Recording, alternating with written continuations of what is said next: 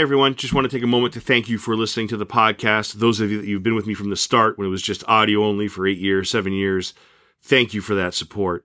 Those of you that have picked me up along the way on YouTube, thank you as well. Like, I am so grateful for both groups of people, those that stick with me, those that have picked me up along the way and stick with me. So thank you for that. It means the world to me. It's been about 1 year since I've been on YouTube. The podcast itself has been on for like 7 or 8, I want to say. So thank you for that. And I really appreciate you leaving comments like on below the videos or on TikTok or on Facebook. Like, I've realized I have some really, really strong movie buffs as fans of the podcast. Like, there's some people out there that are just their knowledge is like stunning. Like, if you go to my Facebook page or you go to TikTok, the stuff I posted, there's some really knowledgeable people out there that kind of blow me away. I mean, along my travels before the podcast, I heard people talk about how they're movie buffs and they don't know the difference between a cinematographer and a boom mic operator. And to see these people out there, to see these people just, read their comments, I am just blown away by the people that are movie buffs that listen to the podcast. So thank you for your insight. Thank you for your comments. Listen, you've got 6 million podcasts asking you for subscribe and likes. I won't do that. If you feel like I've deserved it, thank you. It truly means a lot to me. If not, 100%, I totally get that too. Thank you for your support. Thank you for listening to the podcast. For my longtime listeners, for my new friends, thank you. I truly, truly appreciate that. All my social media contacts, all my contacts are below this video. Please feel free to reach out anytime. Support as you feel necessary or a fit. That's fine. I totally get that. So there's a couple things that I wanted to get into. One of which is one of the segments I'm bringing back, I've done for a while, is the Movie Loft, where I take a look at movies that may have been underappreciated on first pass. Right? It's not going to be a whole new format. It's like, so if 85% of the interviews of the podcast is interviews, 15 or 20 might be the Movie Loft. And so that being said, it takes a look at movies. I take a look at movies that probably should have gotten more love first time around. So I'll give you an example. So like Butterfly Effect with Ashton Kutcher. Great movie that is really overlooked. It's overlooked big time. It's a great movie. It holds the test of time. When I first saw it, I'm like, this is going to be an instant classic. And it was, I think a lot of people liked it, not as much as I did. I feel it really deserves more love than it gets. So that's kind of the premise. It's about 20, 25 minutes. I think it's listenable. I hope you find value in it. If not, completely get that, completely understand. So last thing I'll say before I introduce what I'm about to introduce. So I've done a lot of work over the years in the podcast with Netflix, ton of documentaries. I've done some HBO stuff. I've done some Hulu stuff. There's other networks. Over the weekend, I did something with Paramount Plus and saw a trailer for a really great show called Rabbit Hole. Premieres March 26th. Really great show. There's really nothing like it. I love, I try to guess at what's going to happen in the show, and I'm pretty good about that. I'm pretty good at okay, this person's did that, or this is about to happen.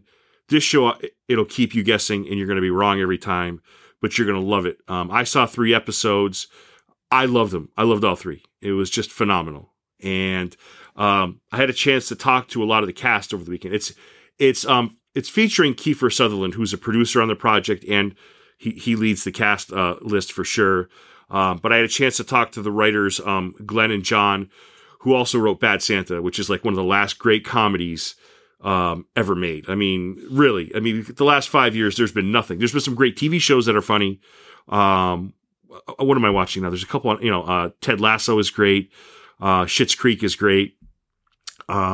Shrinking, I love. There's a lot of great things on TV. There's a lot of fun stuff. But as far as movies go, it's far and few between. Like, movies now are just trying to dance around issues. Everyone's too worried about offending somebody else. And it just ends up being blah. Bad Santa was not blah. Bad Santa is a classic. It's an instant classic. And both Glenn and John, who wrote Rabbit Hole, which I'm about to talk about, wrote Bad Santa. So I was really happy to be able to speak with them. Maida Golding, phenomenal actor. Hunger Games, really talented actor. I got a chance to speak with her. Charles Dance, the head of the Lannister family in Game of Thrones. He was so good in The Crown. I mean, if you take a look at his filmography, you'll know him instantly. Walt Klink plays the intern. Great young actor, up-and-coming actor. Just a solid performance in the episodes that I saw. Enid Graham, another great actor who was wonderful on Mayor of Easttown. Just a great actor, solid actor. You'll recognize her as well. And Rob Yang, who was in The Menu, is in this show. It's really, I love it. I mean, I was really privileged to sit with these wonderful people, ask them a few questions, and yeah, it was a blast. So I'm going to present all 3 interviews to you after this. And again, thank you so much. I have some really great stuff coming up ahead.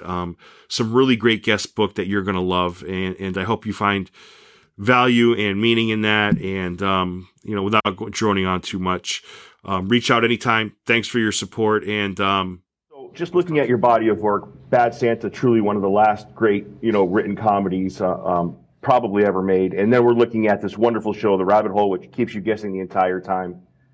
Which one of those, do you feel that provides more or presents more of a difficulty for you when it comes to writing? Because I look at Rabbit Hole, it's always evolving. It makes you second guess constantly. Comparing those 2 types of project for both of you, I suppose, which do you view as tougher, or do they present different challenges in their own right? Comedy is hard. Comedy is hard in that we have to sit across from each other, and we share a computer and 2 screens, and we have to make each other laugh, and that's very difficult. But this show was just figuring out the story, the whole season, because we worked the whole season. We would outline the whole season, then we wrote the whole season. Once we figured that out, the writing itself was fairly enjoyable because you knew you have no bandwidth with these story elements because you have to stick in your channel. There's no going off on a wing and a prayer and having some creative idea. You have to do this, because if you don't do the whole thing, the whole puzzle falls apart. And that's for the whole season. So writing was actually, once we were done with the outlines, I think the writing was kind of a pleasure, just adding flavor and color to the scene descriptions and stuff like that. Personalities, right? Different, but powerful. Tywin Lannister, Lord Mountbatten, Ben Wilson is no exception. He also brings a level to the unknown, which makes him almost more frightening. As you progress through your filmography, do you feel as if your process changes? Does it remain the same? Is it dependent on projects?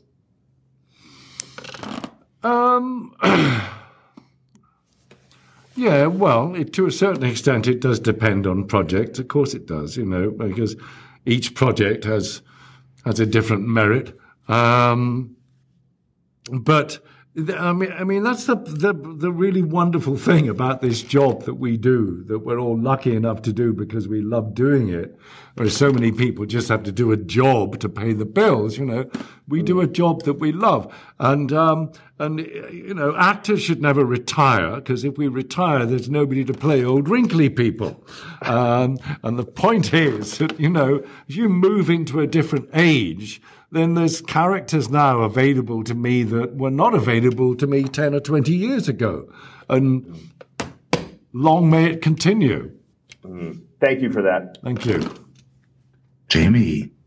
Maida, there's a really wonderful scene in episode 3 where you're at the table, but the audience doesn't know you're at the table until it pans back. So the conversation's about you without people knowing you're there. What's it like at the end of that scene? You're with Charles, you're with Kiefer. As a professional actor, as somebody who loves acting, what's it like to be in that type of scene with that level of acting and actors around you? What's that like for you? Oh, well, actually that day, I love that scene, but that day was the hottest day of 2022. We were shooting in Canada, and we were shooting in this old, dilapidated home with no air conditioner and a crew in a tiny, tiny room. So I think somebody had heat stroke while we were shooting that. Really? Yeah, like one of the crew. So I was sweating the whole time, while that was happening. But, no, it's a great scene.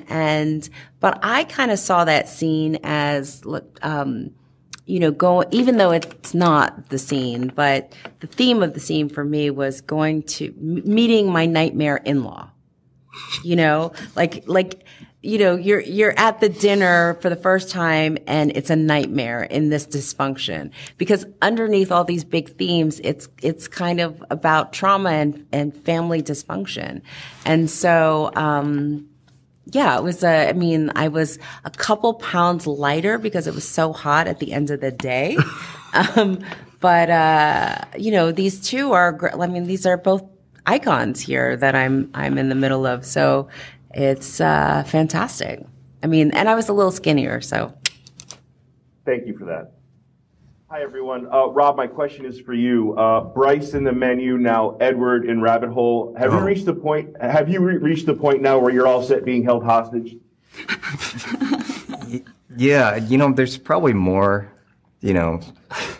more to come, along that, just being, put into bad places. I think, I take to it pretty well, I think. Just, well, we're not going to let you leave here now. Yeah. I haven't told you, but you're trapped. Yeah, you're not seeing the rest of this room. I have a gun in my pocket. This is it for me. I'm actually not kidding. That was yeah, I love that sort of stuff. It's just make bad stuff happen and just try to deal with it. Right. It's it's more fun. Terror is hard, I think. So I'd like to, I can't watch horror films really because I fall for every trick, even the ones that are obvious. Thank you.